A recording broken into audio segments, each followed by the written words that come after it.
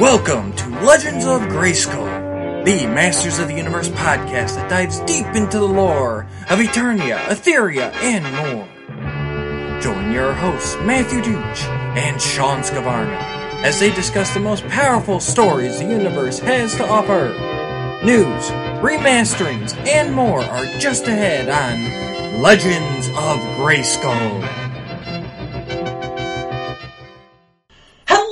Welcome to Legends of Grayskull, the fan podcast where we discuss the history, the mystery, the magic, and mythology of He-Man, She-Ra, Eternia, Etheria, Nordor, Primus, New Adventures, Old Adventures, Ladybird, UK Annuals, comics, mini-comics, anything and everything you can think of with that He-Man, She-Ra, Masters of the Universe, Princess of Power, that Mattel logo down in the corner. I'm Matthew Duch, here again with Sean Scavarna. Sean, how are we doing today? I'm nostalgic tonight, so yes. I'll give you a little geekdom story to start our we're getting episode right into off. Stories, I like it. We're story time with Sean. So, I want to say it was about 2 years ago.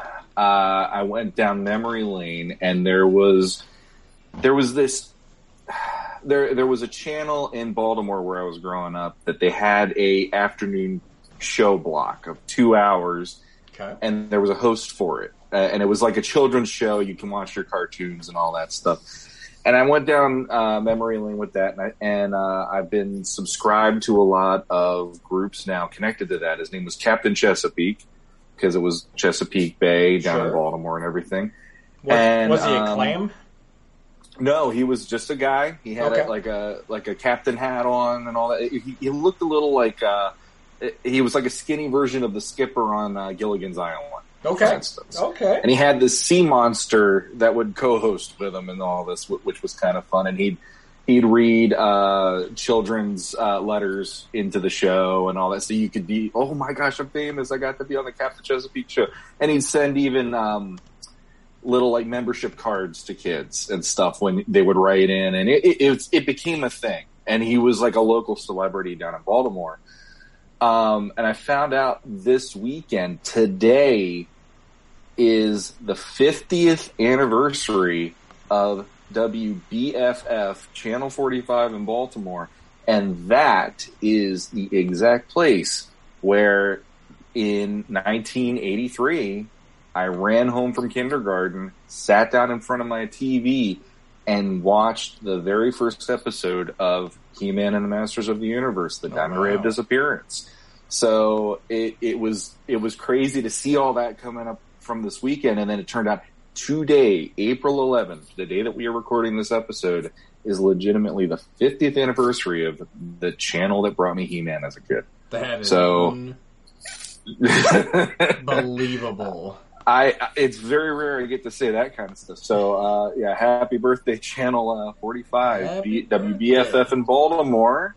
Congratulations, even though it's water. But, very cool. So, I'm a little nostalgic tonight, just going like, man, like how long ago it was that I was down there watching this stuff, watching He-Man, G.I. Joe, Thundercats, Scooby-Doo, all that. And it's like it all because of that channel, this little independent channel down in Baltimore, bringing me all this good stuff. That's kind of weird that they bundled that kind of stuff into a block like that too. Like that's different. Because usually that kind of stuff would just be, like that's it. So I loved it. It's like you have the beginning of his show start, and then they would bring you the cartoons, and in the middle, like when they would do the commercial breaks, he would pop in and he would give like viewer letters and stuff from. And the really cool thing, and this reminds me of a friend of the show, Danielle Galerter. Yeah, I found out way too late in my life, which depressed me. The same guy that did that show, George Carroll, who was Captain Chesapeake, he did the late night horror movie hosting as well. Okay. And I actually, let me show this off real quick here too. In the last year, I actually found this, a little dusty here, unfortunately. He was the ghost host. Oh, wow. and so this is a shot of him hosting the show. He had this like ghoulish kind of a character he'd play. And somebody had this online. They were selling off. They did 3 episodes, one of which is the original Frankenstein with Boris Karloff and everything. And so it's like I think of this when I think of him, but I also think of my childhood with Masters of the Universe, Thundercats, and everything else too. After school, when I would run home. For those of you who are listening, I did get a photo of Captain Chesapeake and Mondi the Monster, if I'm reading this right? Yes, Mondi the Monster, Mondi. That's right. They are up on the screen there if you want to head over to the YouTube and check that out. They are... And if you're from Baltimore, that's even cooler. It probably gives you the warm and fuzzies. That is an interesting, creature from or Loch Ness monster with like a horn on his head type of vibe. That's it was Loch Ness monster of the Chesapeake. They kept branding him, if I remember. It's been years, so I don't want to go and say I remember everything, but that show, it would always start out the block of cartoons, and his theme song was it was embedded in my DNA as much as the He-Man theme, because He-Man was the first cartoon of the afternoon then, once that show started. Nice. So you start that, and he'd say, "Hi, welcome, kids. Here's the show today." And then all of a sudden, He-Man, it's like, yeah! So it's like he's bringing the goodness along every time he showed up, so that was always a good thing. Yeah, I'm jealous. I never got to experience that with He-Man and She-Ra. I've said it before, I was all the VHS tapes, and that was my go-to. And I had for me it was Disney Afternoon with Chip and Dale and DuckTales and Darkwing Duck.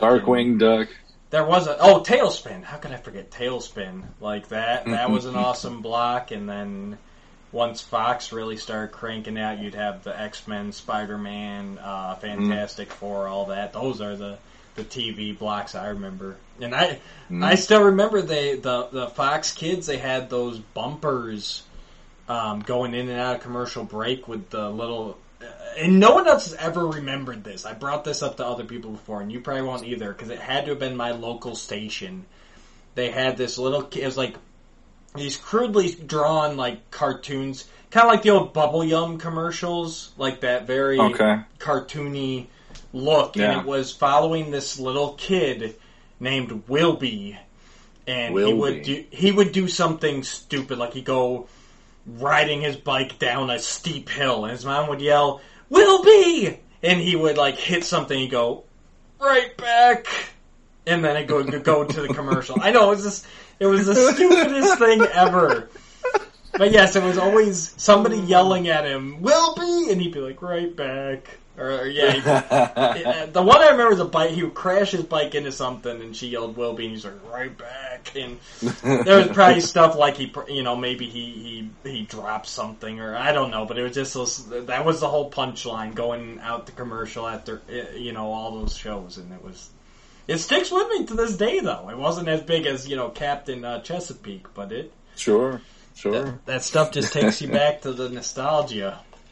Yeah, I mean, when I was a kid, the one I remember is, besides Captain Chesapeake, the ABC would do their Saturday morning cartoons, and I usually would watch most of the ABC cartoons in those days, and they'd always have, like, the claymation people doing, like, the doo-wop group and all that, and then they'd have, like, the one where the cowboy whistles for his horse and the horse lands on him, and then the horse would, like, wink and smile at you. It's like, ha-ha, look at me, And it's like, I used to love those too. It just, it's that, the nostalgia just washes over you just remembering this stuff.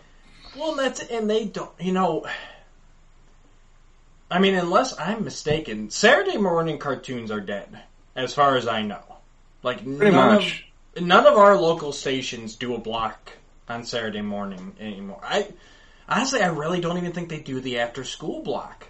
Because that was the other thing. Like I said, you would race home, and you'd have this block from, like, 3 o'clock to, 4:35? Somewhere around there. I'm probably mistaken there, but it was... Or maybe it was 2 to 4. But anyway, they all had their blocks. And, and it stunk because as I got older, the block didn't change, but I started getting out of school later.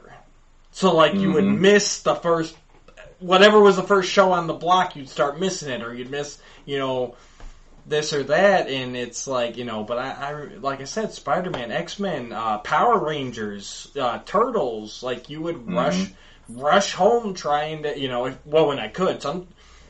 At some points during that, I was bussed, so it was, you're sitting on the bus like, come on, Power Rangers is starting. Let's go. Yeah. Yeah, like, when I was in Baltimore, I lived across the street from the school, so all I had to do was... my mom had to be there to make sure I was crossing the street safely, and other than that, I was running. Let's go. And like, to this day, the first episode of He-Man, when I knew that was going to come on, my mom was, like, way down the block while I was running as fast as I could to get in the front door. Out of here. And I was still early. So I sat there, and then I sat there complaining in the living room because I ran home so fast. I was too early to watch it. Well, and that was the other thing. How many shows did you watch that you didn't care about just because it was on? It was the block.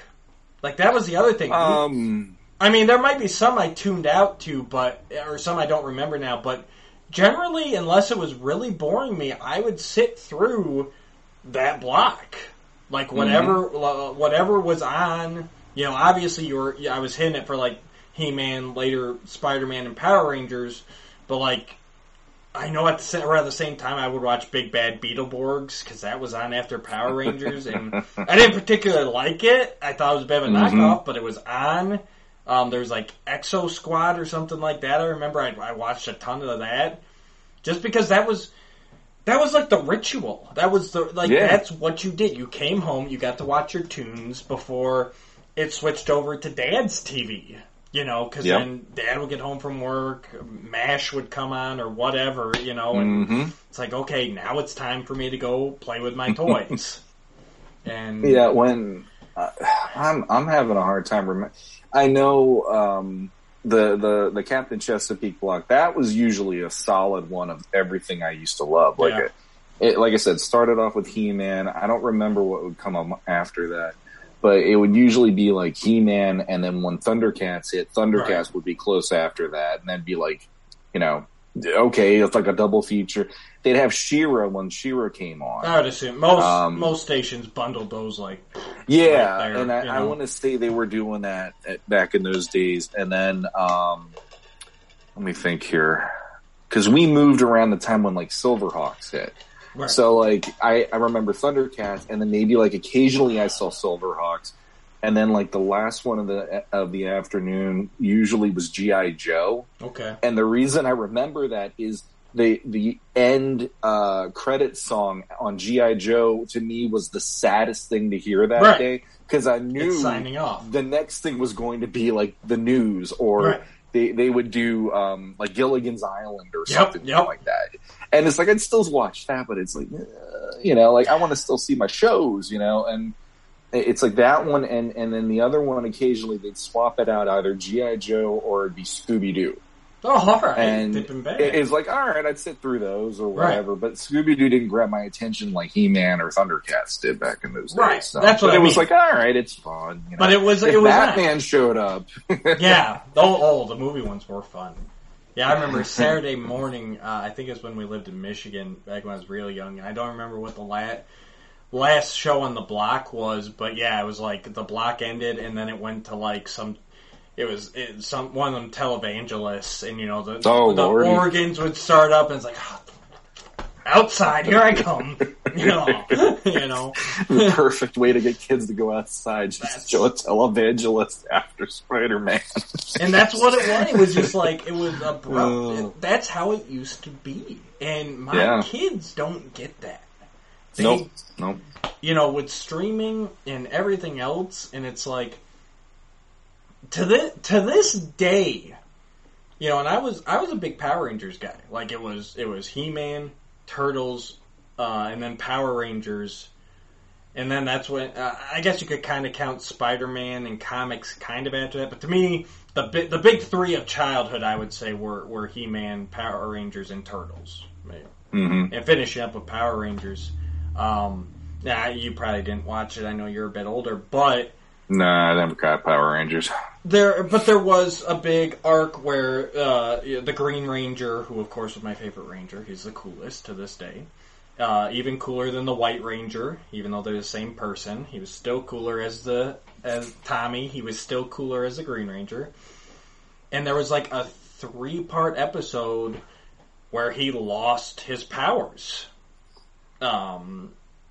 He lost the Green Ranger, and that's what ended up later. I know I'm boring you, but he ended up later becoming the White Ranger because the Green Ranger power was lost. I missed the last part, whatever, I think it was a 3-parter. I missed part 3. Mm-hmm. I have never to this day seen part 3 of that, whatever the last part, I've never seen the last part of that story arc. I know what happened. My buddies told me what happened. I couldn't believe it. I thought they were lying. Because, especially in those days, like a character actually losing their power, like no, it's always, like it was a setup. They captured him, his powers. They lit a candle that was taking away the powers. Blah blah blah. But as a kid, you're going like, okay, so part 3 is where the other Rangers come in, and set things right again. Mm-hmm. But it didn't. And honestly, that's, looking back, Power Rangers, that's one of the cool things about Power Rangers, that looking back to this day, they did stuff like that. Like when the movie came out, they killed off all the old dinosaurs. And they didn't come back. They got new ones. Like, it was one of those shows that actually had, like, repercussions. And, but I thought everyone was messing with me. Because they're like, oh, yeah, you didn't see it. I'm like, no. I'm like, how'd they stop it? And everyone's like, oh, no, he lost his powers. He's done. I'm like, no. Jeez. It's like if someone came up to, or for you, like, oh, yeah, Superman, he really did lose his powers in that issue you missed, and he's done. It's like, no, you guys are idiots. And then I caught the next day, and it's like, no, he really is gone. And then eventually came back as a White Ranger, but that doesn't happen anymore. No. My kids, they miss an episode of something. It's on streaming usually within 24 hours. At most, you have to wait, till the end of the season. But you can usually find it somewhere. And it's just, I don't know. I'm not even saying it's good or bad. It's just different now, When I was a kid, the one that got me the most was usually on Fridays. My parents, after I got out of school, we'd pack up the car and we'd come up to Pennsylvania because my dad had a cabin that we'd spend the weekend in to get away from the city, like usually once a month or whatever. And the week they decided to do it was the same week that G.I. Joe was airing their 5-part Rise of Serpentor series. Right. So I'm watching this religiously through the entire week. Right. And the one I never got to see is the final episode of the Rise of Serpentor. And I remember as a kid thinking to myself, is there a way that I can hook the power cable into my mom's car I can keep watching this on the drive up because I don't want to miss this. Right. I had all these ideas of how to make that work, and obviously I did not try, and because I knew she would be like, "Don't even do it," it'd be one of those things. But yeah, I never to this day have seen that one because of that. And I always had it like it was the one that got away, and like your thing about Power Rangers. I mean, for me, 1986 Transformers the movie. Yeah, you want to talk about wiping the slate clean? I mean, my God, when I heard what they thought of the whole, we're gonna just get everybody done because the new line has to come out. We got to showcase the. And it's like, it really is like a massacre watching that thing. And at the same time, it still affects me to this day. It's like, that's the only Transformers thing I ever go back to over and over because of the affecting nature of it, I mean, it was like, there's a planet like Galactus running around eating other planets. Yeah. Wait. And then on top of that, you killed Optimus. Now how are we going to do this? And as a kid, my mind I couldn't even fathom how they were going to figure out how to beat this thing at the end, because this is like all new territory. So yeah, I get it on that level, because that thing really, really affected me as a kid. No, it's crazy, and like I said, and for those episodes, just because you might get lucky and catch something randomly on a rerun, but usually, I mean, for guys like us, where we went home and watched it every day after school, the chance was greater than not that you were going to catch an episode you've seen on rerun. Yep.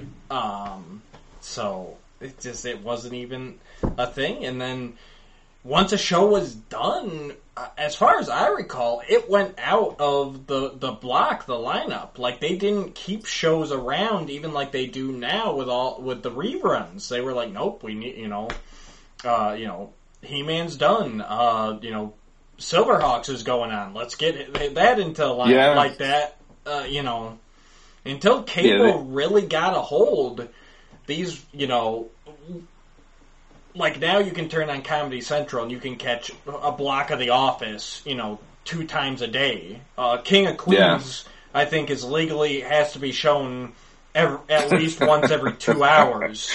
But that wasn't how it was growing up at all. And I know we're preaching to the choir right now, because I'm sure all of our viewers are of our age, but it's just, you stop and think about it, and it's just like, that was it. Or VHS, recorded off TV. If I was still a bit young to actually get the stuff off TV at that age, but during Mike Young Productions, I was recording every episode of it, because that same fear. Like, once it's gone, who knows when we'll see it again? And that did eventually make it out to DVD, but it was still years after the fact. So. And it's all built off that. Like, my kids don't understand why you would want a DVD. And like, they never ask for them, like for presents or anything. They're like it's all there. It's all here. It's all somewhere. It is, yeah. And I'm like, and I can't argue with them. I don't think we've actually bought a DVD in years. I can't remember the last one that we bought. Like, for the family, I'll buy some stuff, obviously, here and there, because I have that feeling that eventually this will all, maybe the stream will not collapse, but I do think that there will eventually be older shows that you won't be able to find eventually down the road. So. Well, the other thing about the cartoon block, real fast, and then we can actually get to the actual Legends of Grayskull part. But one thing that I really missed about that growing up is there were times where I'd turn on the block, right, and I'd be watching it, and out of nowhere, they'd go, like, it would be a Monday, I guess, and they go, oh, and coming up next, brand new show, Transor Z. Like, what the crap is Transor Z? Or coming up next, Voltron, the Defender of the Universe. Who the hell is Voltron? And there was definitely one. I know they took it off the block, and I was really pissed, because I'm like, I like that show. And the next thing I know, I'm listening to the first couple of notes of the Mask theme song. So, like, Mask, Mobilize, what was it? Mobilized Armored Strike Command. Yeah. And I used to watch that, and like, I got the toys. I lucked out. I got the Rhino and Thunderhawk when I was a kid. But it's like, if it wasn't for me just knowing I should just watch this block, right, some of that stuff would have never been in my vision, in my periphery of pop culture as a kid. And I ended up embracing some of those really, really hard, like Centurions. There was another one I had when I was thinking of bringing this up, but I know there's like tons when I was a kid where it's like all of a sudden they shoehorn this one in, and I'm like, this is amazing too. I gotta watch it every day. Well, that's what I'm saying. Like, you just watch this stuff just because it was on, it introduced you, and that's what makes, wrap it back around to He-Man, that's what makes me so worried about all the push that's coming, because you don't have that built. You really got to go out and get these kids' attention nowadays. Because there's so much out there, and they can dial up anything they want. Mm-hmm. Usually it's YouTube videos nowadays. Yeah, that's the thing. That's a big part of it. But I mean, you really got to find a way to hook them. And the ones that you are hooking, you need to make it accessible enough to where they're going to their friends. Like, have you seen this? Because that's about the only.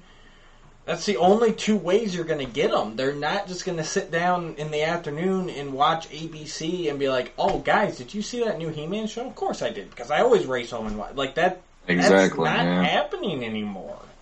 So I'll tell you, and I've said it on my other podcast, Council of the First Ones.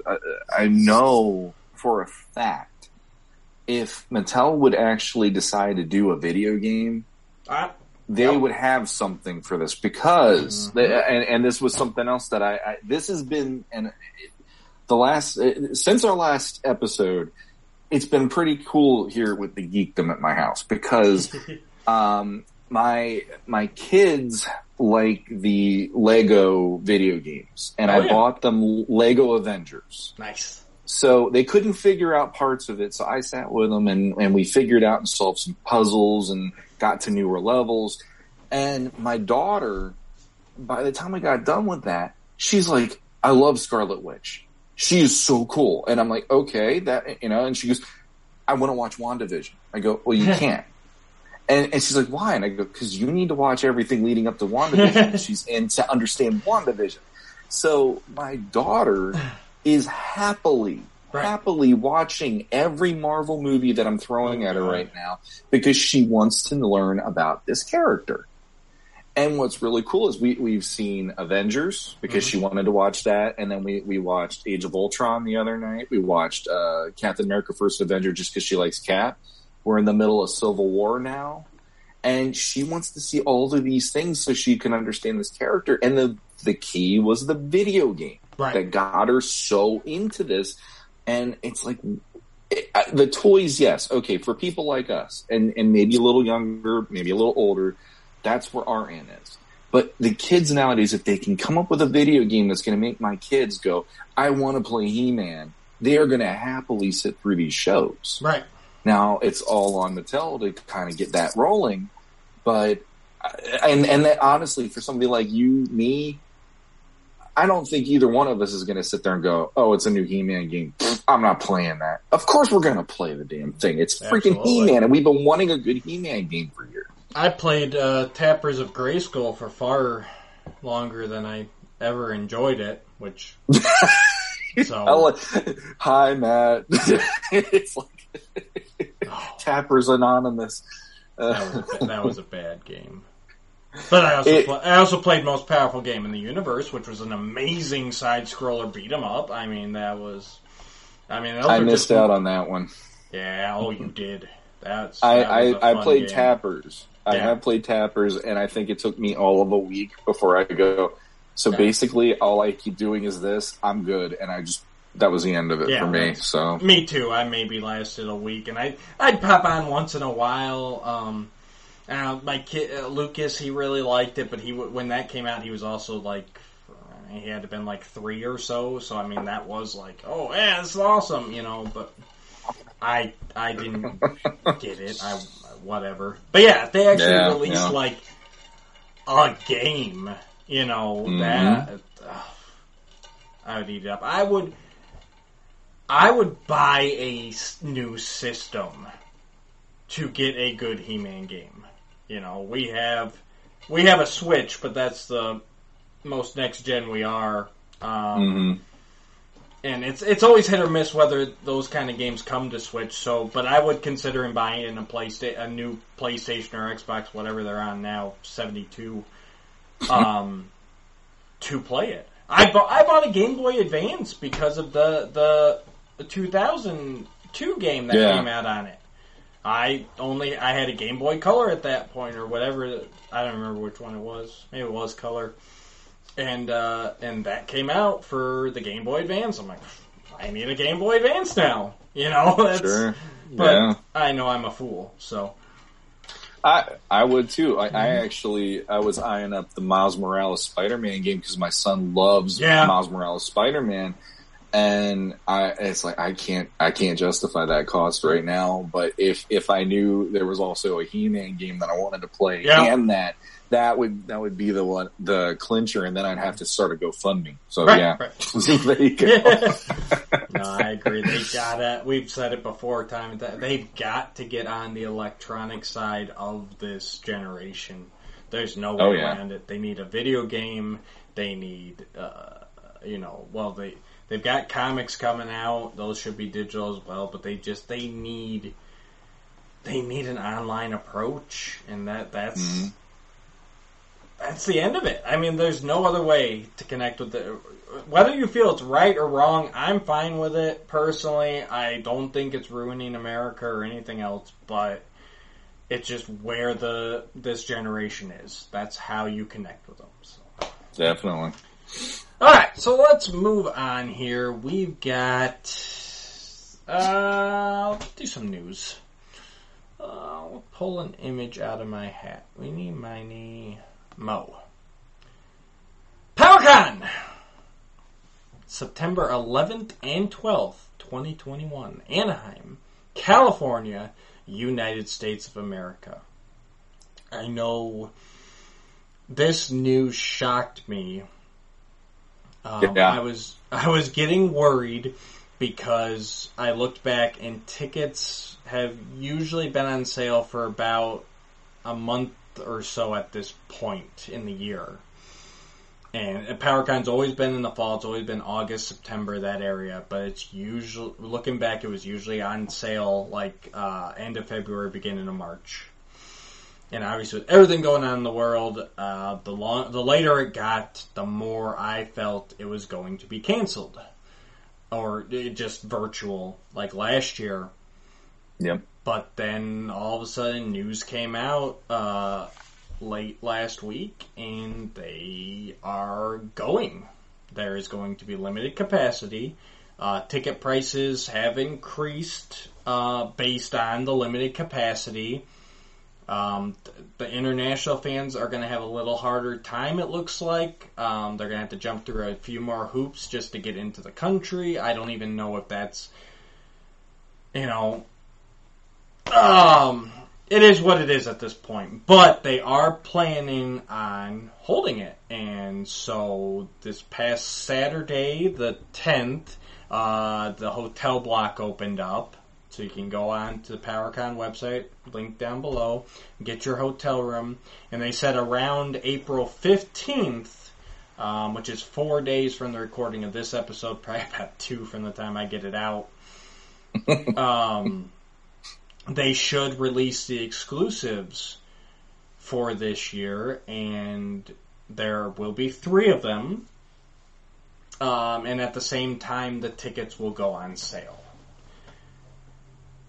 So, yeah, like I'm ecstatic. I didn't think it was going to happen, and to see that at least now, barring a major catastrophe, things are actually on to get together fills me with some hope. How about you, Sean? I was shocked, and then automatically I was scared to death that I wasn't going to be able to go, and then I was very surprised that the window is open. Yeah. And I am, like you said, barring any kind of a crazy event or whatever that makes them go to the digital show like last year or the virtual show like last year. We will be there. So yes. Hey, Legends of Grayskull podcast is planning on attending. So come up and say hi, or come up and punch me in the face. Whatever you want to do, just do it with some kind of purpose. I guess I'm going to do both. I know you are, I didn't mean it, buddy. No, it's awesome because it does have that feeling of okay, you can finally say things are starting to feel a little less. What we've gone through. It feels like we've gone to the other side of it a little bit more by knowing this is going to happen. And hoping to meet all of the people that we've not only been able to talk to through the show, but also, any fans that end up showing up and getting to say hi to them and stuff. That'd be, I'm excited. Skelly Vader. Looking at you, bud. Yeah.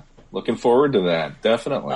He's out in California already. He's set. He just has to go. Instead of the plane fare and everything else. Hopefully he doesn't mind us revealing his state. But California's a big state. But yeah, no, I think it's great. What do you think about that price point? Did you see I've heard a lot, they're getting a lot of flack for raising the price of the admission. What do you think about that? What was the price previously? I want to say. Do you remember? I want to say it was $25 a day or $40 for the weekend. Yeah, sounds about right. And then so it's a 2-day show. It's September. Yeah. It's a Saturday, Sunday. It always has been. And this year it's going to be $40 a day, $60 for the weekend. Well, number one, I know personally, I've gone to the Baltimore Comic-Con almost every single year since 2005. Yeah. And that show steadily has increased the price every time I've gone. And that's to get, not only to have the space down at the convention center, but you're getting the people in there. And I know this might be a little different because I don't know how much they're going to be able to bring people in and all that because of the restrictions going on. But, it's like,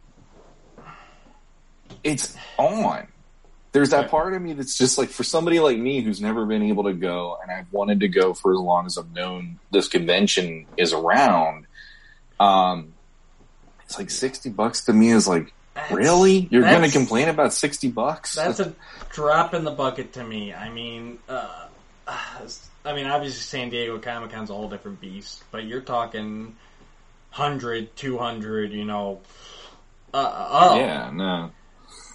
To me, and really it's like, okay, if you're only going, like, no one's spending $80 because if you're going both days, you're getting the 2-day for $60. So the max you're paying is $60. Otherwise you're paying $40 to go a single day. Sure. That is nothing to get access to a show that number one, like you said, they will have celebrities. I don't know who. They have not released any of that yet. Again, they're hoping to release all that soon, but they will have guests. They'll have writers, voice actors, they'll have people from the industry that have worked on these shows that we want to meet. So right off the bat, you can't compare this to your local toy show or comic show that you go to down at the Civic Center that's just vendors.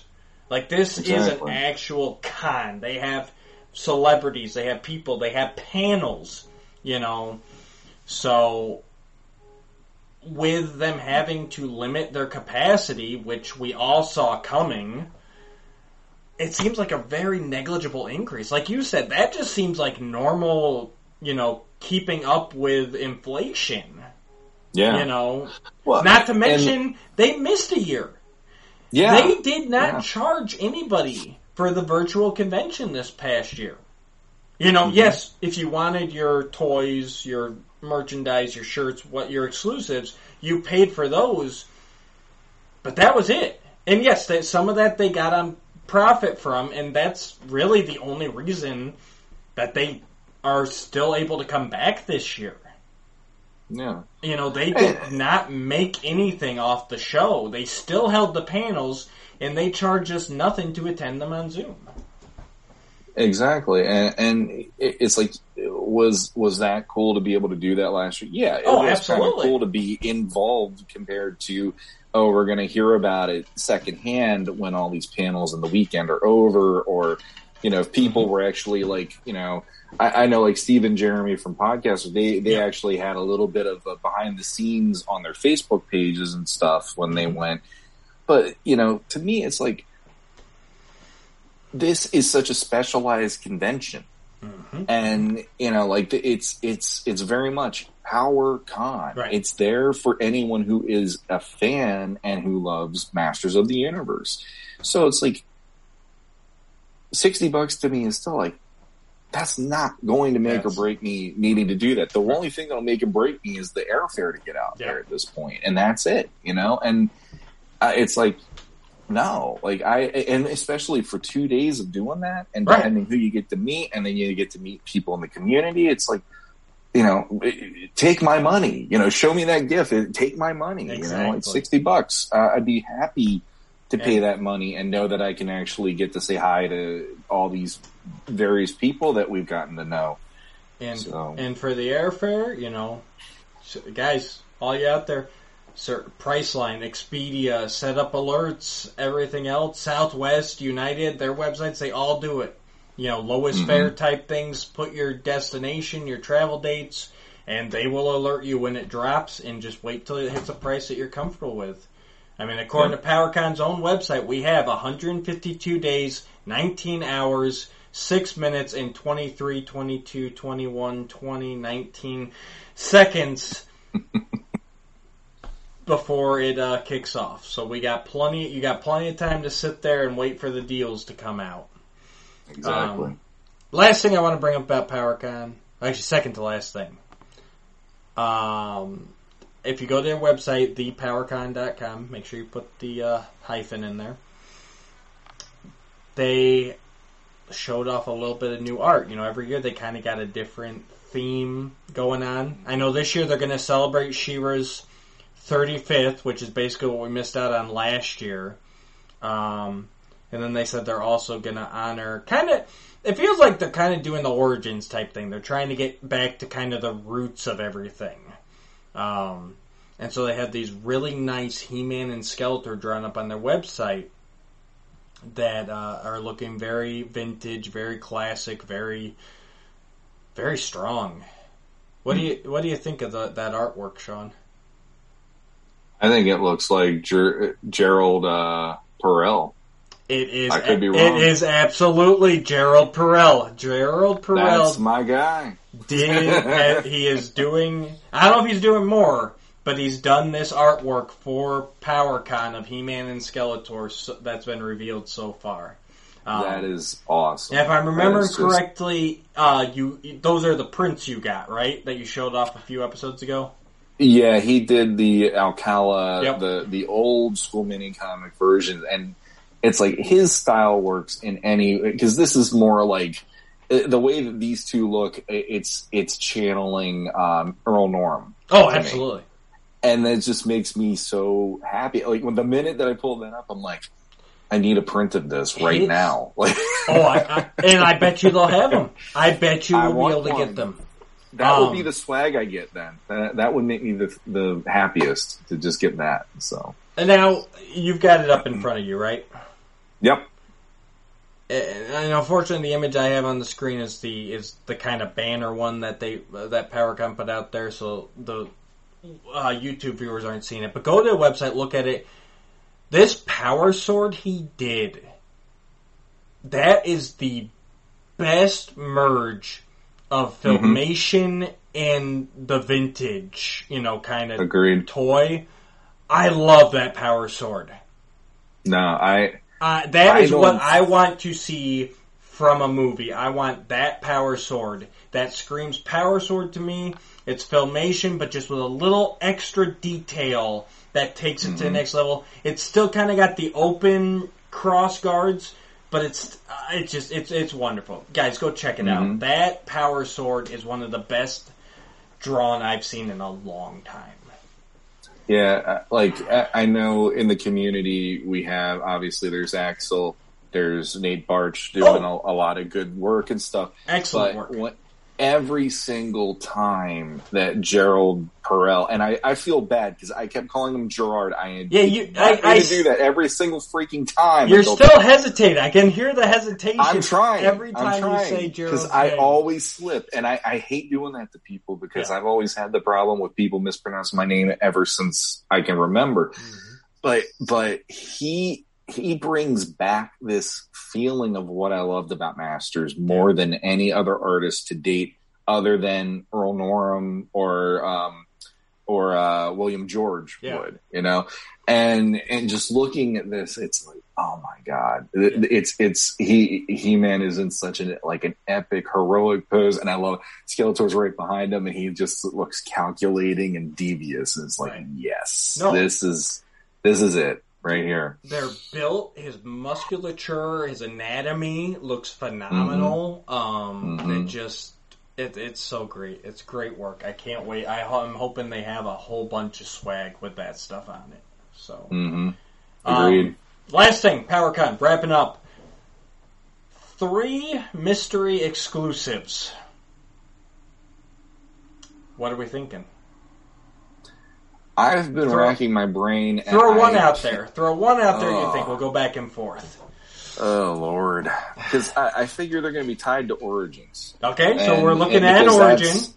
That is their claim to fame right now. And the only thing I can figure is if they aren't going to do Origins, they're going to throw us a huge curveball with one of the Masterverse things, that possibility. Yep. So I agree so far. I think there's going to be an Origins exclusive. I think there's going to be a Masterverse exclusive. And then we got a third item. So here's what I'm going to throw out there.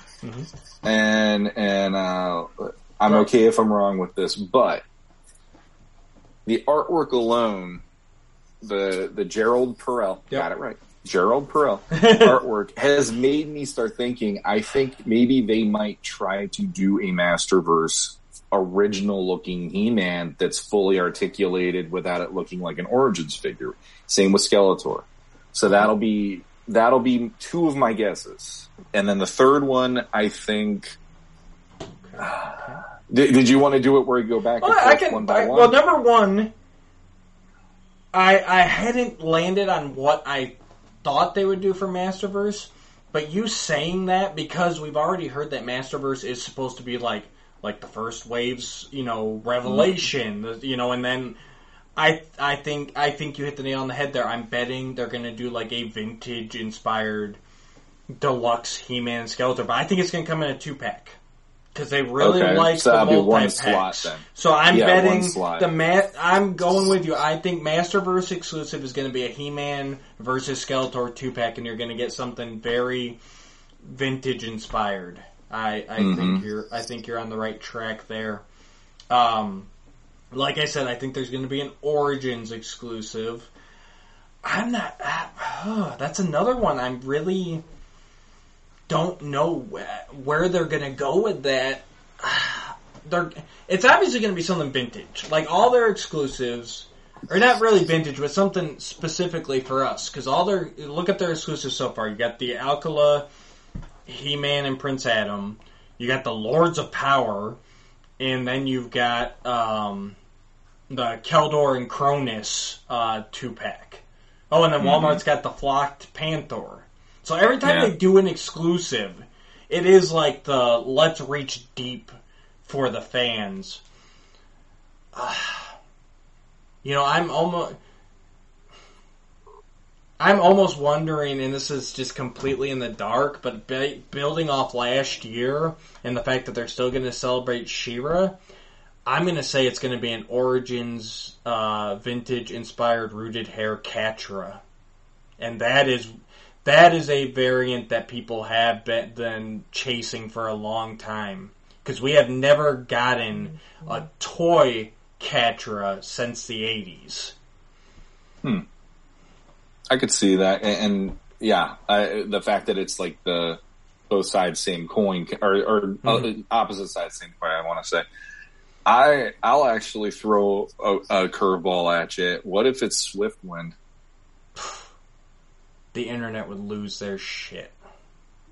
They did the She-Ra. What if they go there and Swiftwind is now like an exclusive? Because wasn't there?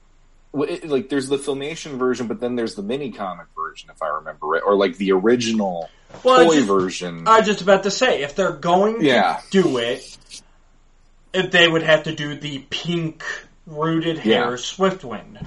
Yeah. And then the general release would be like She-Ra, unrooted hair and white, to white me, traditional Swiftwind. The Filmation Swiftwind. So that's ooh. Yeah, I could see that. I could see that too. I like it.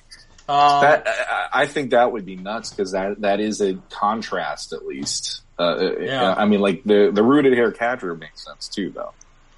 I'm gonna go really out. I wouldn't say so much out on a limb, but I'm gonna say the last exclusive would be from the Mega Constructs line because they had the Battle Bones a couple years ago, and that thing is still in high demand. That price is going up and up every year. People love the Mega Constructs, and I'm gonna say. For the exclusive, I'm trying to think of what the Talon Fighters, Bashosaurus, too mainstream, Attack Tracks, too mainstream. I don't think they would have. I want to say they do something like the Filmation style Attack Track, but I know that's got to be rights up the wazoo, and I don't see them reaching there. See, all the other vehicles I think would sell to us. I'm not even sure what vehicle it would be, but I think it's going to be a Mega Constructs vehicle.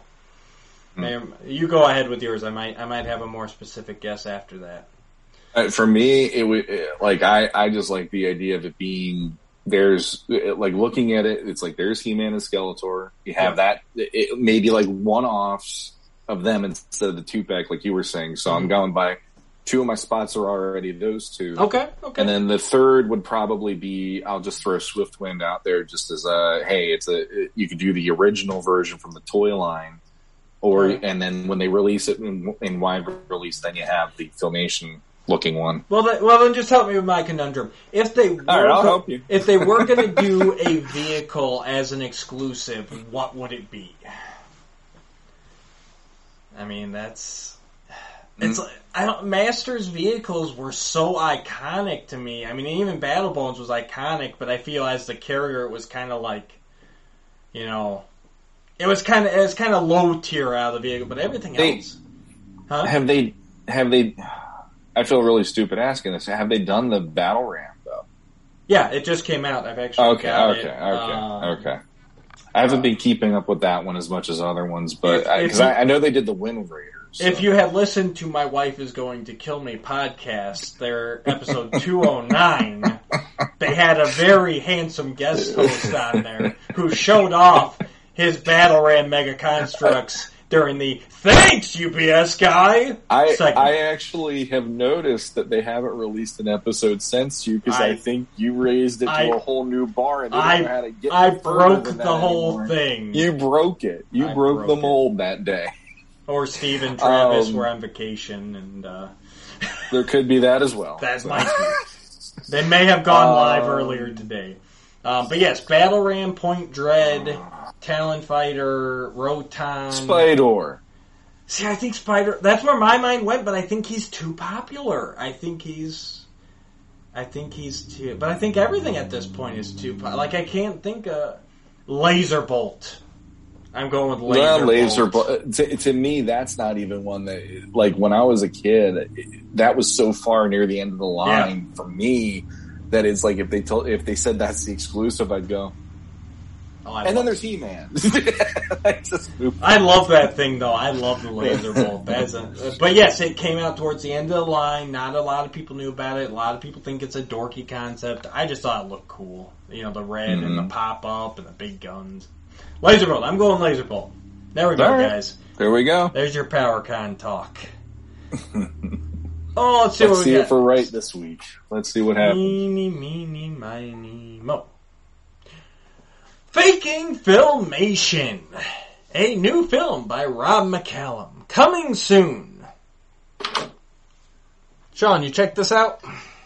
I have, and I did back it within I want to say the first 48 hours. Nice. So I am definitely on board with this, and the way I look at it is, I've heard the stories of how James really wanted to show it off at PowerCon, and the cease and desist really ruining it for him and everything. Mm-hmm. And it's like, you can't not give that guy this win. That's all the way that I look at it. I with how much he's done in the community, and the wealth of knowledge he's imparted upon the fandom with all the different books he's come out with. It's like, you feel good knowing you're doing something for a good person in this case, and so, yeah, I was happy to do it. Yep. I backed within the first day. It went live pretty early in the morning for me, actually, if I recall, but yeah, what this is obviously, as most people know, James Eatock, along with Dusan Mitrovic and others, I really need to get the full list down one of these days, they created a Filmation-inspired cartoon. They spent roughly 4 years sourcing clips and dialogue and everything else you can think of, and cutting and splicing and tracing over, and creating their own cartoon. All the audio is 100% pulled from the vintage Filmation audio. They went back and they found clips. If they needed to have John Irwin saying, "Hello, Tila, how are you?" they had to find an episode where he did that, or where he said part of it. And I mean, just an extraordinary amount of work. And I know they dug deep. They used some Brave Star references and traced over with He-Man, and really just trying to make it look like a Filmation episode. And they didn't do this to make any money off of it. They didn't do this to they did it because they love Filmation. I mean, James can pinpoint a transformation sequence just by, I don't know if you saw it, Sean, but he literally did this the other day. Someone put a clip up of just the transformation, just from the by the power of Grayskull to the I have the power. And he nailed what episode it came from. Mm-hmm. And it was even a trick one. It was from a She-Ra episode. She-Ra makes a promise, and he just he says he can do that. Next time we have him on, we're gonna have to test him, because he says he can do that with any of the He-Man transformations. You play him just the transformation part. He says there are no two that are alike. They all have these slightly different timing cues that he can pick up on. I mean, the man is a Filmation genius. He's got all this stuff memorized. You're very rarely are going to stump him on anything. And their whole plan was just, let's show this at PowerCon and let's put it out on YouTube. Like, they never wanted to make any money off of it. And they're still not. Yes, they have a Kickstarter, but they're not trying to make any money. They just want their story to be told. And that's what it comes down to, because like Sean said, the day before they were supposed to show it at PowerCon, NBC Universal, who owns the Filmation rights right now, sent him a cease and desist letter that if he showed it, they would sue him. And so he was forced to not show it in its entirety. And it's just kind of been there since then. That was 2 years ago now. And he hasn't been able to do anything with it. So basically and Rob McCallum, he did Nintendo Quest, he did Action Figure Adventure, he did the Power of Grayskull documentary. Great guy, good body of work. And basically what their plan is they are going to do a documentary on James' journey to create this cartoon. And in the process, we will also get to see the cartoon finally. So it's kind of a workaround, but basically by taking the documentary angle, it opens, it protects them. Even though they weren't gonna try and make any money off it anyways, this adds the layer to protect them and prove that they're not trying to make any money. Yeah. Yeah, go ahead. On top of that, I know I heard an interview with Rob on I think it was the People of Eternia podcast. I hope I said that right.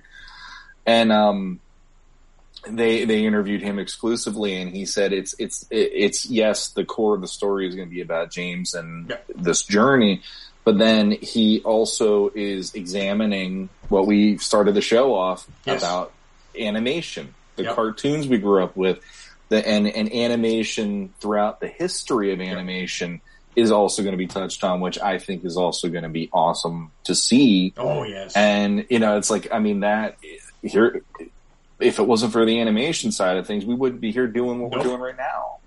I mean, it's like, that's what caught it like wildfire for us in the 80s. Perfect segue, because that's where I was going. So, they threw out a few goals when they launched the Kickstarter. First one was $30,000. And that was basically like, okay, you'll get the story of James and faking, the Return of Faker cartoon and about, like, filmation and animation.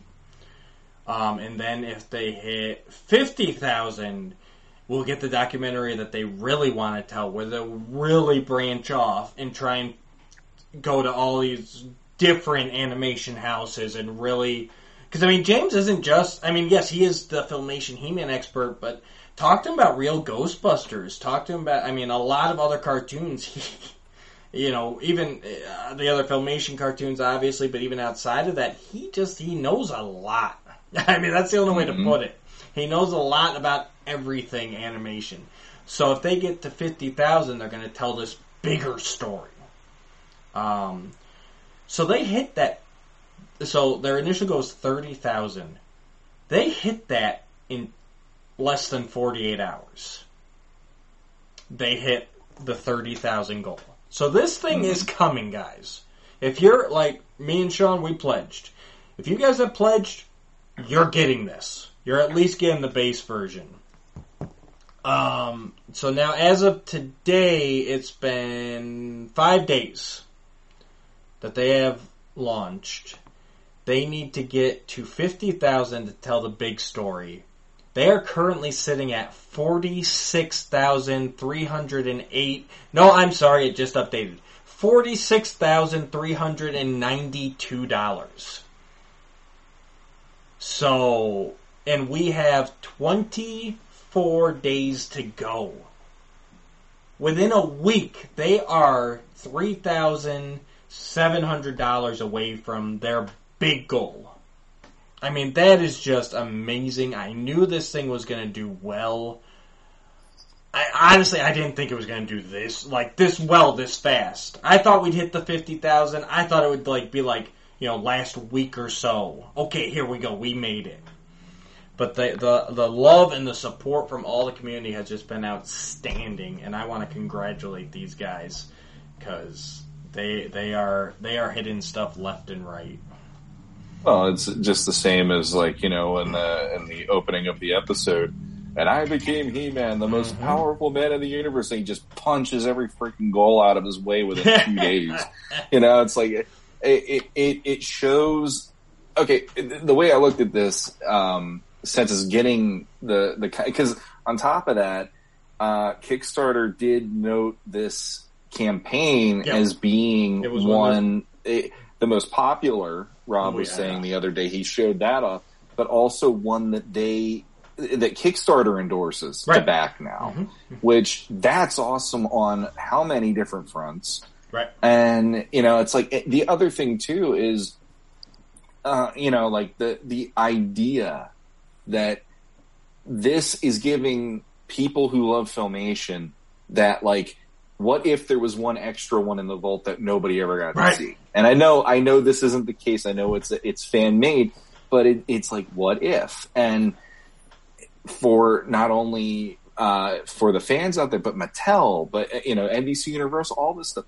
It's like, look at all the people that are already clamoring for this in the first 48 to 72 hours to bust this goal wide open.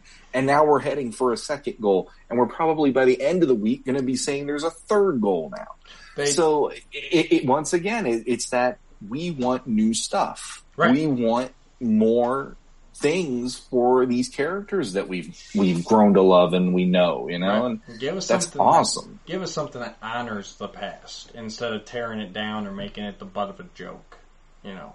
Definitely. And Rob did throw out there that there is now a mystery stretch goal at 65,000. So he hasn't revealed what that will be yet.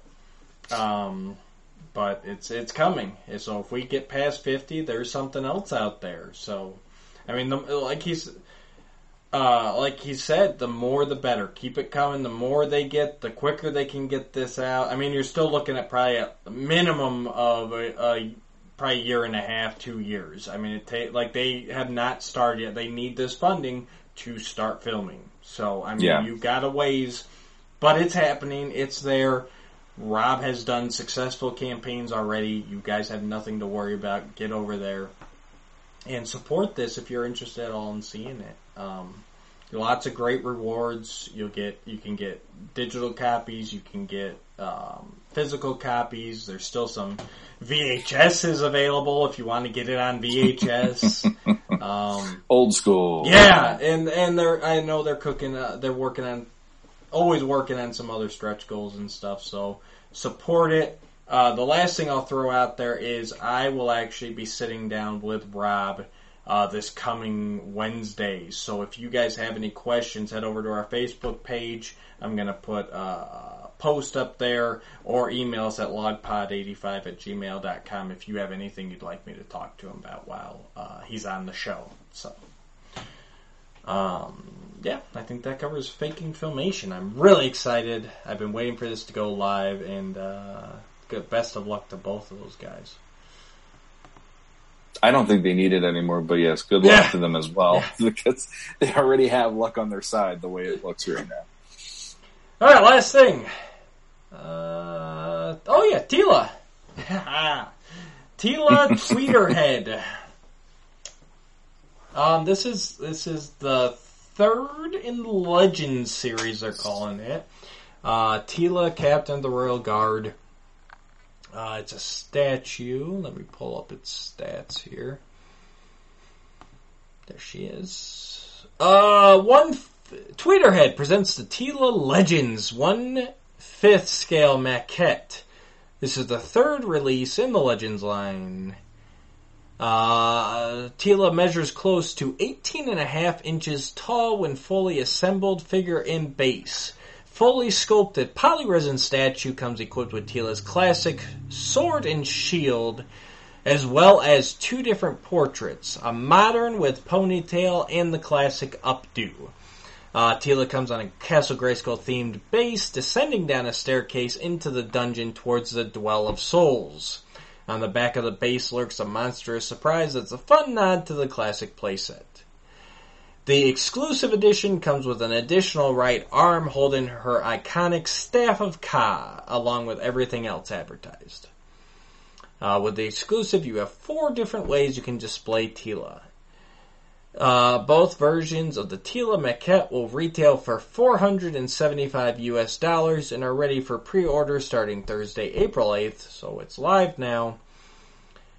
If you pay in full, you will receive $25 off.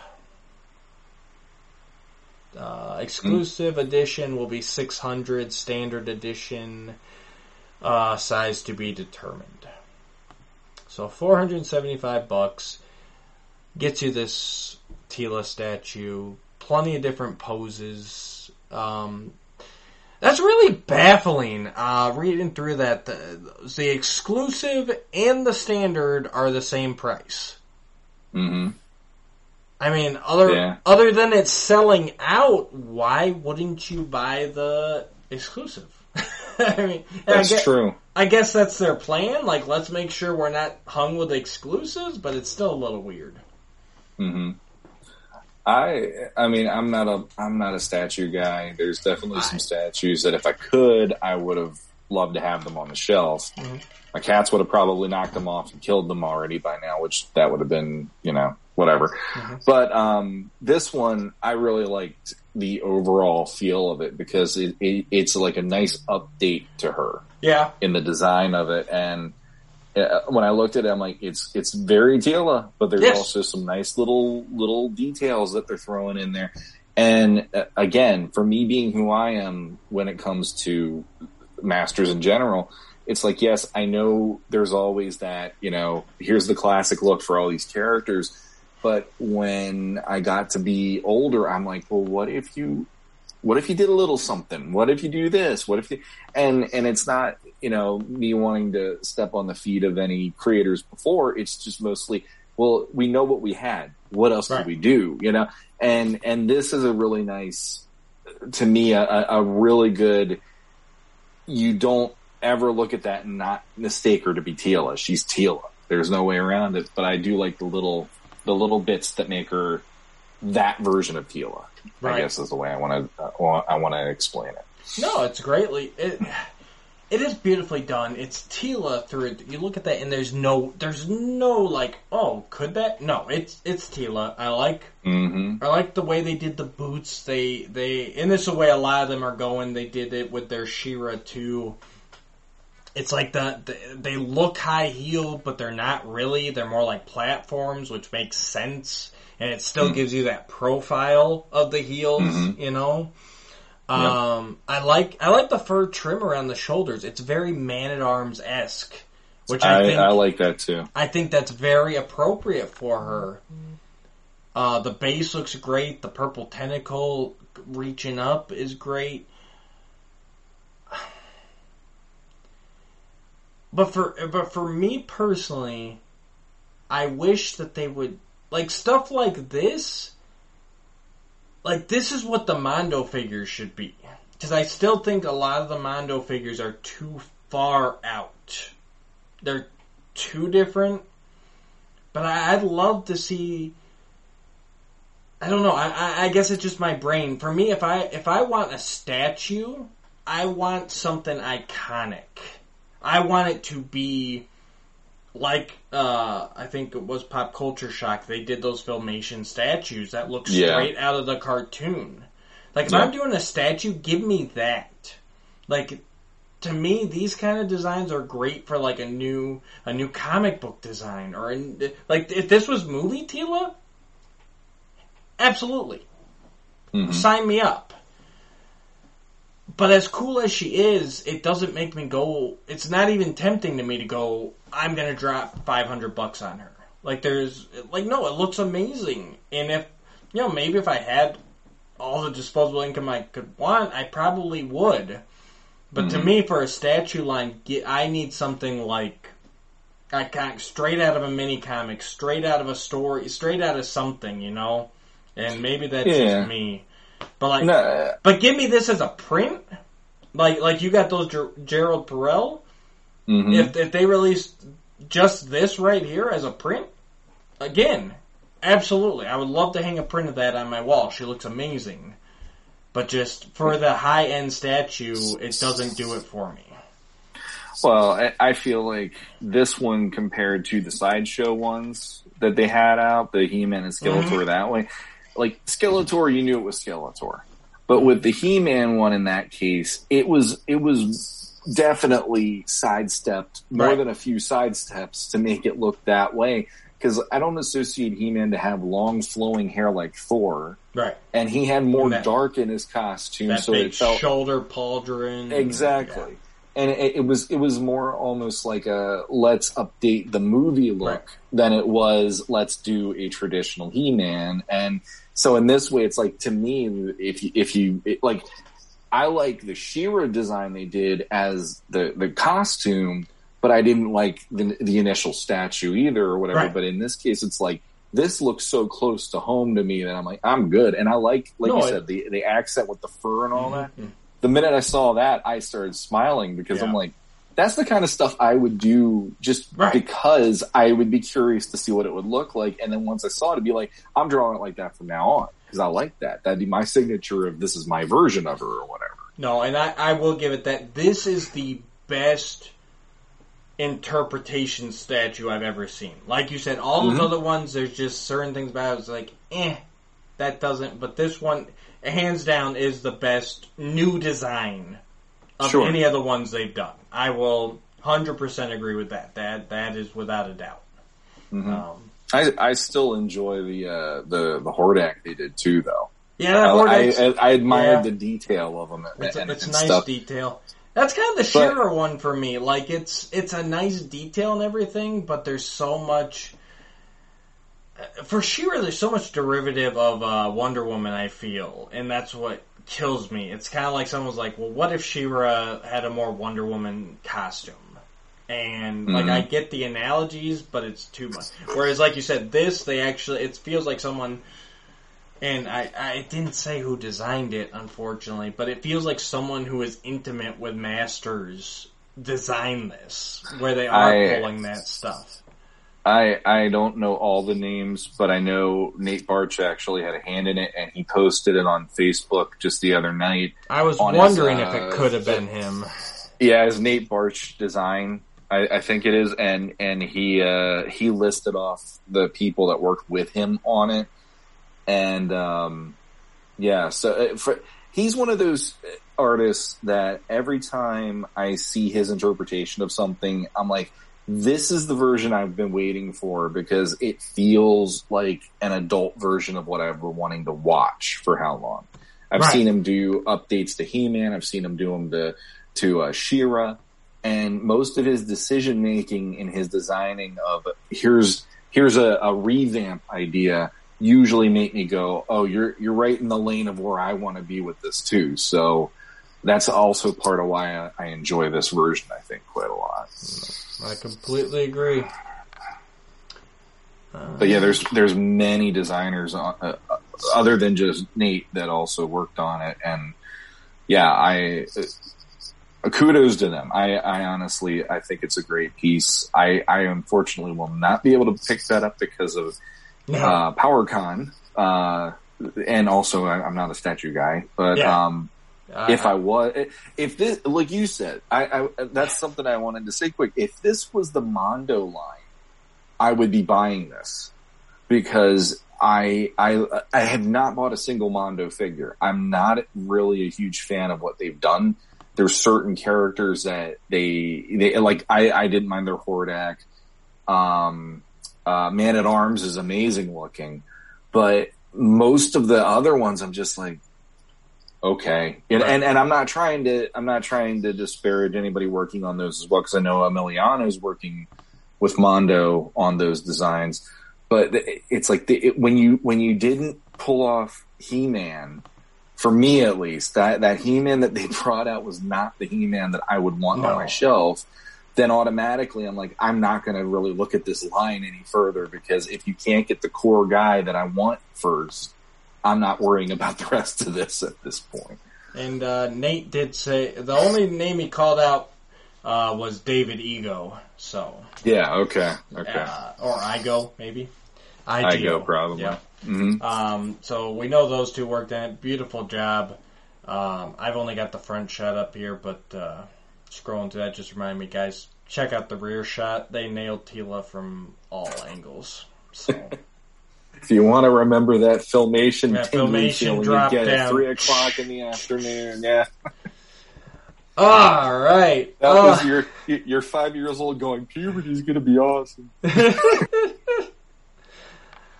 All right, Sean. I think we're an hour 15 in. I think we hit some listener questions and we wrap this baby up. Yeah. So when I put my dumb face out there, people actually respond. So I'm going to have to keep doing this now. Love your dumb face. So first question, and I know Manny posed this at me. Manny Gonzalez. He hasn't. He was mad that I missed his question how long ago, so he's got two for us today. All right, let's hit it. First question is, if you could change one thing about the 2000 series that we didn't get to see, that you wanted to see, what would it be? Well, to complete that poem from my side of things, it would have been a season 3. That is how Yeah. I wanted to see the Horde. I really wanted to see the Horde wreck Eternia, and I wanted to see He-Man with his back against the wall trying to fight them off with the rest of the Masters. I really, like, when they gave us that season, the series ending with fighting Serpos, it's like, I need more. You guys are pushing this this is what I've been waiting to see, and that's it. So season 3 is always going to be my answer to that question. Yeah. Yeah, season 3, She-Ra. I always thought that they really needed to get She-Ra in there, and that's, I think that was a big misstep. I think it was a big misstep not working her in sooner. As you know, kind of dropping hints here and there, just having a second sword floating around, like that sort of thing. And I think it's a shame we never got her. So, She-Ra. I guess if I could say the opposite, what I not want to see, I don't need more variants of He-Man. Yeah, but, well, I was thinking I know cartoon, that but they had the Horde armor they were tinkering with and all that. If they would have gone further. And it's like, okay, if you want to go there and the traditional, I'm good. We don't need episodes where he has the battle armor given to him by what's his name, the Machines and Men kind of thing, or the samurai armor and all that. If it's done properly, I'm all for it. Check out that's our first episode with Matthew Rodriguez, and 36. Sure, I'm going to go 36. That's why. The Ambrosia deal with Skeletor was the one where I could justify that making sense because it was within the story, right? And it didn't overshadow things the whole episode at least. Exactly. So, all right. So Manny's second question: in the '80s He-Man, which character or characters would you have liked to have seen more than that didn't get the time you wish we saw? For me, it was Dark Dream and more characters that were from the Eternian past, like the past kings of Eternia, as well as those responsible for Eternia's future, like the Snake Men, the Ape Men, Time Corridor, and more. He's done this before, hasn't he? I think like we've answered this question for you, Manny. I'm sure I know what I answered because I'm that guy, but I actually have a different answer this time. All right, what you got? Go ahead. Well, obviously it would be Shakoti because I love Shakoti and the whole I feel like you said bring that in. Like this is all. But no. Here's a new one. Sorry, Here's a new one. Go ahead. Garn. Okay. I really wanted him to come back. He was a one and done guy, and after that whole episode with He-Man, and we even reviewed that episode. Yes, we did. And it made me go like, oh my god, if he would have come back for maybe like 1 or 2 more episodes. That would have been awesome because he was a Filmation character and he had no toy, but I liked him enough in that one episode that they did to me that he would have been welcome to come back anytime and I would have been thrilled because seeing the two of them team up together and to see how he would have evolved as a character after He-Man helping him and all that would have been a welcome, like come on back anytime you want, Garn. Seriously. Yeah. Real quick, did I say 36 when I said it with Matthew Rodriguez? I think you did. I was absolutely 100% correct too, somehow. Check out episode 36. We remaster of Machines and Men. It's a great time. To answer the question, I want to see one of the villains. I want to see like a Shigora or Daimar the Demon. Let's go into the Demon Zone, because I know we talked about that. We had a lot of questions about when he goes back, what happens. Let's see what happened. Let's have the Eternians go into the Demon Zone now and see what happened, how this shook out, if he changed for good or whatever. So, see, having him ask the question again gives us a new perspective at least this time around. It does, so there you go. But Manny, you pull that again. Pull that again and we're not answering it. And we will answer it again. But I will say, I swear you said this before. Just wait another year. Wait until 2022. 100% bark and 0% bite. Let me tell you what, young man. That's when you got a face like this. You got. Ah. So we actually brought him up earlier on the episode. Skelevator actually did ask any predictions regarding the PowerCon exclusives this year, which we've already answered, and we won't go there. See about 48 minutes into the episode, Skelevator. There you go. And then we have Jason Torrance. He asked... Name. Yeah.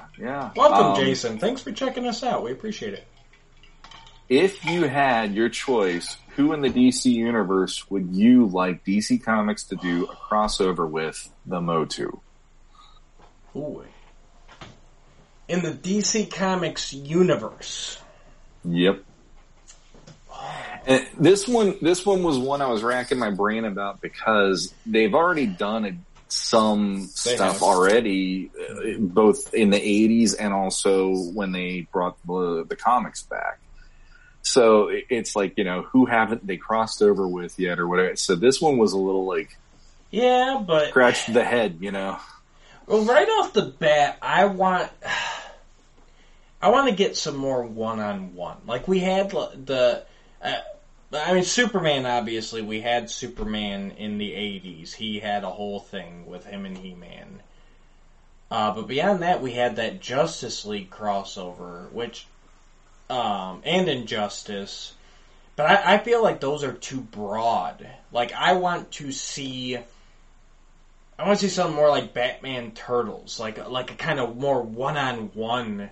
More focused. Yeah. Like, and honestly, I probably want whoever it is to come to Eternia. Because I guess Superman did in the 80s, but since then it seems like, okay, let's get the Eternians and let's go to Earth. No, I want to see someone street level, honestly. Like, let's send Oliver Queen to Eternia. Or the Question. The Question in Eternia? Mm-hmm. That could be fun. You know what? You know what? Let's do a little throwback to a Justice League Unlimited episode that I love. I want to see Double Date, but I want to see it on Eternia. So send the Question, Huntress, Black Canary, and Green Arrow. I want them sent to Eternia, and they've got to figure out a way back. And it doesn't even need to be... I don't want anything epic. I don't want anything world-changing. I want those four heroes mistakenly transported to Eternia, and they gotta figure out what's up, what's down, what's left, right, and find a way to get back to Earth.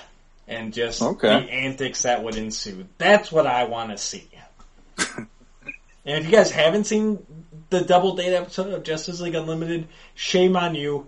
Pause the podcast, go watch that. Make sure you come back and finish us up, though, so we get our retention rate, the same. Thanks. One of the best episodes of that entire series. Yes. Definitely. So this one was hard for me. We've already seen Superman. We've already, and all that stuff. But for some reason, I kept going to, I kind of dug the idea of He-Man, not Tila, He-Man having to team up with Wonder Woman for once. Okay. I thought that could have been kind of interesting. It's like maybe they did something where like one of the Greek gods made a deal with Hordak in the past or something, and then it's like the payments come due, and with Hordak being who he is, and it's like they have to team up together. And granted, I know that borderlines into the She-Ra territory, but I don't know. I kind of dig that aspect, and then no, that would be an easy connection. Like, that would be an easy, like, okay, and Wonder Woman's gonna land on Eternia, or vice versa, and like, they're not gonna be the fish out of water angle that I was going for. They're gonna be okay, let's get this done. The team up and fight. It's in their wheelhouse. I like it. So the other one that I was thinking of, because I was like, what character off the wall would be interesting to do this with versus, the main guys, and the one that I kept coming back to is Etrigan. Okay. Because he would fit the style of Masters, but once he becomes Jason Blood again, he's just a regular Earthling. And I like that idea, and it could be he's traveling all over trying to get the curse taken from him, and the sorceress brings him to Eternia to try to help him at Grayskull. Or so I don't know how that would even work out, but the idea that somehow he through Dr. Fate or somebody, they've managed to find this connection to Eternia. And I mean, they've already established the, Masters and DC in the newer stuff. So it's like, it's not going to be a huge jump in logic anymore. So kind of like, somebody like him, and I'm picturing him being friends with Ram Man for some reason. Yeah. It's like I could see the two of them having like a little adventure while Etrigan's doing his rhyming and Ram Man, nah, you do that pretty good, whatever. I like it. Solid choices. Wonderful question, Jason. Thanks for writing in. So, and let us know what down in the comments down below. Let us know what you guys want to see. Who from DC should team up? Definitely, yeah, because there's so many characters. Oh, so many. Jeez. Dan Rice. What's up, Dan? His big question was, why do I have so many points? I thought you were stripped of all your points. I thought you tested dirty on the last mandatory drug test. Well, here's what he I said. He said, "Why do I have so many points?" Matthew Dooch, I'll give you 1 million of them for your birthday today. Aww. Yes, happy birthday, and Thanks, 1 million Dan. points to you, good sir, because this was published on Facebook on your birthday. So you're the best, Dan. I take back all the bad things I said about you. Just kidding. Yeah. Dan's a great guy. Great. I've known him on Facebook for years. He's always supported the show, and he's just a good guy. Dan, I'm going to go ahead and award you two additional points, so you can start building your million back up. So, there you go. I appreciate it, buddy. Thank you for the wishes. So here's a name you're familiar with. Okay. You've actually sat almost shoulder to shoulder with him recently, Jeremy DeWitt. Oh, I know that guy. And here's another one. Teddy bear. He's got cool tattoos. But here's another one who is similar to Manny, because I know we've answered this question from him before. Oh, what we got? Oh, is that about Spike Oregon? No. Okay. No. Good. Who do you like better from Potu, Steve or Jeremy, and why? Oh, I don't think he had the end "why" before.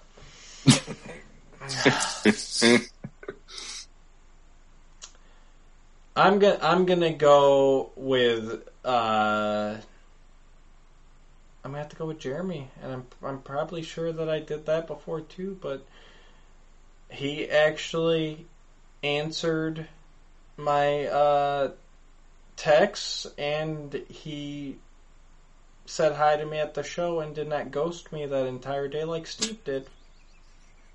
So, actions hurt, Steve, and they have repercussions. Looking at you too, Rodriguez. Don't think I forgot about what you did that day either. No, honestly, they're both great guys. I did have the pleasure. I hung out with Jeremy a couple times over that weekend I took, and I met Steve. The morning that they recorded, my wife is going to kill me. Both great guys, funny, hilarious, charming, handsome, dreamy eyes. Just good guys. Honestly, I really can't pick between them. They're the yin and the yang of that podcast, and I love them both. Can't wait to see you guys again. Hopefully, PowerCon or just running around the grand state of Michigan. That's why I was going to say Too Fat. I was just going to say. I think you did that, but I know you picked both of them before. I know you did. Here's the thing. When I think about it, and I'm trying to really go, okay, which one? Yeah. I think Jeremy is a very he's the friend that he would just be on board for anything, and he'd just be happy to enjoy the time that you spend with him. Okay. And then like Steve has that, like he shuts down.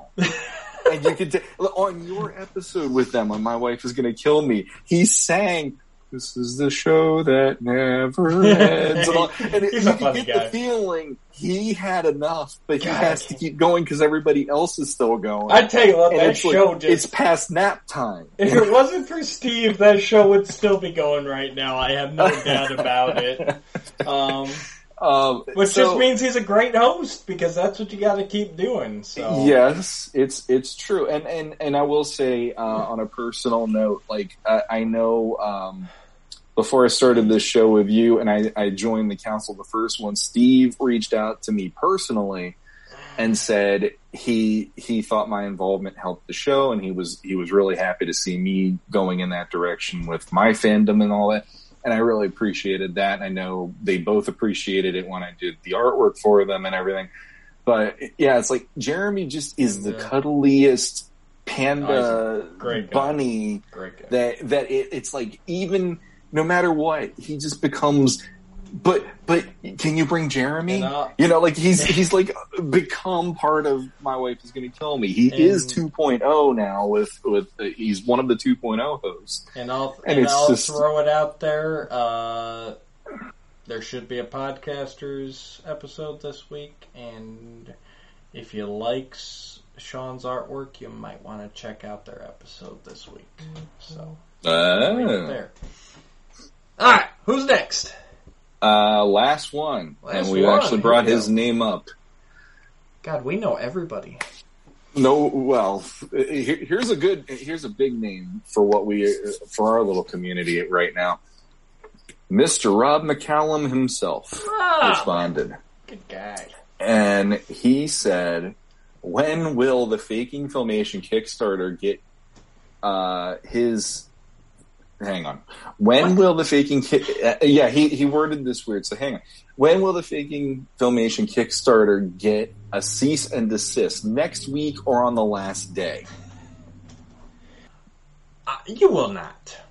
There is no way, and I have no doubt that he was saying that in good humor, because I'm sure that his legal team has vetted this completely, and that they would not be at this stage unless they felt they could safely produce it. Yeah, I agree, but it was still fun that he actually... No, I agree. I appreciated that. I mean, I honestly have no... I can't say no reservations about that. I mean, they can try anything, but I don't think they will. I don't think it's worth it for them. I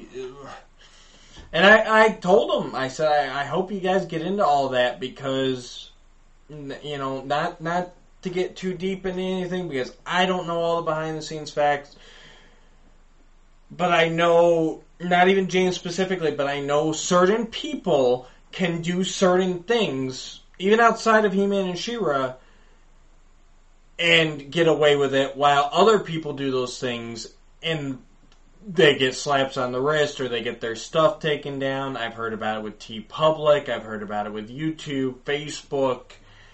Mm-hmm. I mean, and I'd love to know more about that, and figure out what it is. It just... the more popular you are, the more likely you are to get hit with these things? Is it the less popular, or the more likely you are to... Like, I don't get what it is. I don't get how certain people can get away with stuff and other people can't. I mean, TeePublic's a good one. You go on there, there are thousands of copyrighted images on there every day. I mean, you allow TeePublic, Redbubble, all of them. And some of them stay up forever. And then others are yanked down right away due to copyright infringement. And it's like, where's the line? And it's always been a gray area with fan art and all that. But, I mean, it's getting to a point in today's culture, you know, like we're looping back to the beginning. The internet is such a thing. Online is such a thing. We're kind of getting to a point where we need specific guidelines, and they need to stick to them. Not just whatever admin you get that day, or whatever bot is checking up. Like, there needs to be some actual black and white, you can do this, you can't do that. Because it is a gray area for a lot of people out there. Mm-hmm. Yeah, and I don't know. From what I understand, they're not intending. I could be wrong, but they're not really intending within the documentary to show the entire thing anyway. It's more, this is the story of James, and that's its own thing. So I get it, but I'm saying they're not going to go, okay, and now, No. and then they shut it down for 25 minutes or something. They are making a documentary about the whole thing, so I think they'll be fine. But like I said, it goes beyond James. It goes beyond. I mean, I don't want to list names here because I haven't cleared it with them, but I've talked to a lot of people in the community that are hit with these kind of issues. And I think it's a bigger problem than a lot of people want to admit, either because they haven't been affected by it, or the people that they support haven't been affected by it. But it is a big issue there, especially, and that's another great thing. We've reached an age in society where people can make livings off of this. They can make livings off of being a YouTube personality. They can make livings off doing customs and t-shirts and whatever. And I personally think that's great. And as long as someone's putting out their, like to me, you putting out your hand-drawn She-Ra should not be taken down because you don't own the rights to She-Ra. Because it's your creation. Now, if you were to go out there and grab the image off the She-Ra DVD and start selling that should be taken down, in my opinion, because you're just ripping off someone else's art. But, maybe I'm off base. I don't know. But to me, that's where that distinction is. I know it's a big gray area, especially for these companies, and me personally, I think that should be a focal point in this documentary. Or you could take the stuff that's already out there that looks good and trace it horribly and do the little dots in the smiley face. And Mattel says it's amazing, and we'll sell it. Mattel sells it for like buku bucks. Right. And you're like, well, exactly. What the heck is wrong with people? It's like, I want every GIF and every image there is of Skeletor going, yeah, taken off the internet because it's just stupid. And then we'll put, and then I'll give you Mad Saki then. And really, you think about it. I mean, where's it end? Like you said. So that means every meme that, someone puts the meme of Prince Adam laying in his bed and whatever caption they put on it. Okay, that should be taken down because they didn't pay royalty? They're not doing that. So, I don't know. It's a mess. And I don't know what the answer is. I don't know how they can fix it, but it's going to come to a head eventually. We've already seen it in certain areas, like I said, with, James and his project, and there have been numerous other people. You get enough of these flare-ups, and something bigger will come of it. I'm looking forward to it, and absolutely. I'm very much I'm positive about everything going on for it. And, I don't want to see anything bad happen to it. I want to see it go forward. I want to see stretch goals get annihilated. Just like He-Man punching it in the face like at the beginning of the episode. Exactly. So I don't think you guys got anything to worry about. I think you'll be fine. I just went off on my tangent because that's a whole nother issue, though. So. No, it's true. Like one of the things when I was doing the hand rendered stuff, I always said I would do that because I'm not making prints and they can't come back at me. Right. Now that I'm starting to get digital again, there is that temptation of what if I did like 25 prints of something and that's it, or whatever. And you should be fine. Yeah, because I'm not making a huge amount, but here's 25 and I can number them or whatever. Like, Gerard, I did it again. Gerald Perel. They're signed and numbered for 100 limited edition quantities, and that's it. you know, and so in that way, it's like, I'm not trying to like find ways around things, but there is a part of me going, if you like my art, I want you to be able to find it somehow, you know, and it's the same as James with his, you know, if you like He-Man and, you know, I like He-Man, I want you to be able to see what I did, you know, and so more power to him. Exactly. No pun intended with that, but yes, more power to him. More power to him. You guys have the power. Yes. All right, well, that was our short episode for the day. Didn't feel like we had much to talk about. Well, I don't know why we even record this someday. I don't know. All right, what we're wrapping us up with, Sean? I felt like there was something I was supposed to say to wrap it up, but I got nothing. I did remember. So as of this weekend, as of this recording right now, I don't know how we did it. We somehow, amazing. It's like Gremlins. It's like somehow somebody spilled water on our channel on YouTube, and suddenly, boom, we literally a month ago celebrated 200 subscribers by having our giveaway and everything that Matt rigged up and all that. Yep. And as of right now, right before we recorded, we are now at 605 subscribers on YouTube, and that is 606. We added one more while we were in recording. And we just, both of us would like to just say thank you and welcome, because that was completely shocking to me. Like, we kept on like sending messages here and there, like every couple of days, like, hey, did you check that out? And like just the other day we were at 500, and I'm like, holy 500. Yeah. And today we crossed the 600 threshold already, and it's only been like a month, give or take, since we celebrated. So everybody new, thank you for joining us. We appreciate all the views. We appreciate all the subscriptions. And, hey, comment, subscribe, like, all that stuff, because we appreciate it, and we're glad to have you along. Yep, absolutely. We just want to say thank you, everyone old and new and in between. Everybody who's watching us who hasn't subscribed yet, thank you. You know, obviously we've had to been getting some shares out there somewhere. I haven't seen it, so it's obviously a group I don't belong to, but to get that many in 1 month, it had, thanks. Thanks to all of you guys. It's humbling. It's awesome. We're doing this for our love of Masters, our love of geekness, and it's really great that so many people have decided to sit down and take a ride with us. So we really appreciate it. We're cooking up something special coming up here. There will be more details on that soon. Probably around the next time we record, we'll be able to share some more concrete details.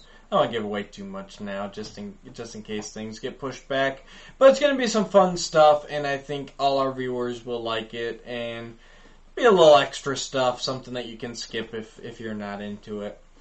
So, that being said, thanks everybody for joining us today. Check out some of our back episodes if you're just jumping on. I mean, we got 59 more. We got a couple offshoot ones in there, some giveaways, some trivia.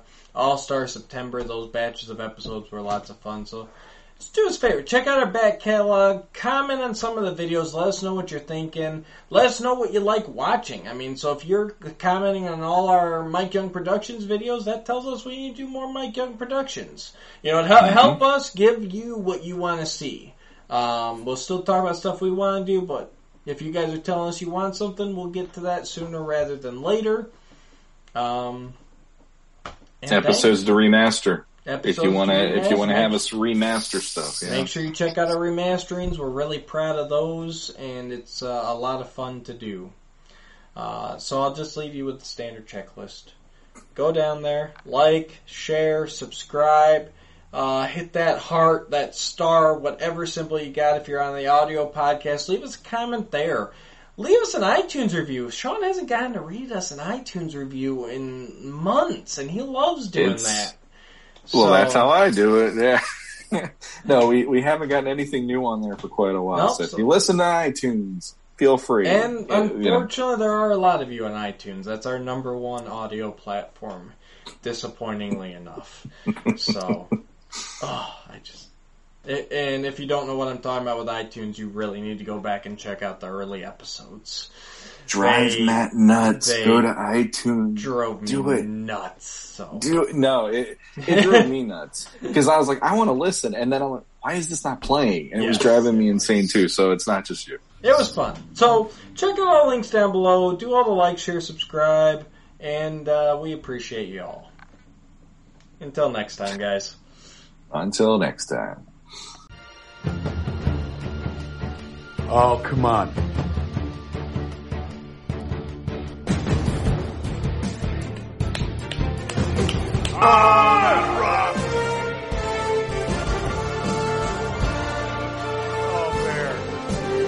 Bear.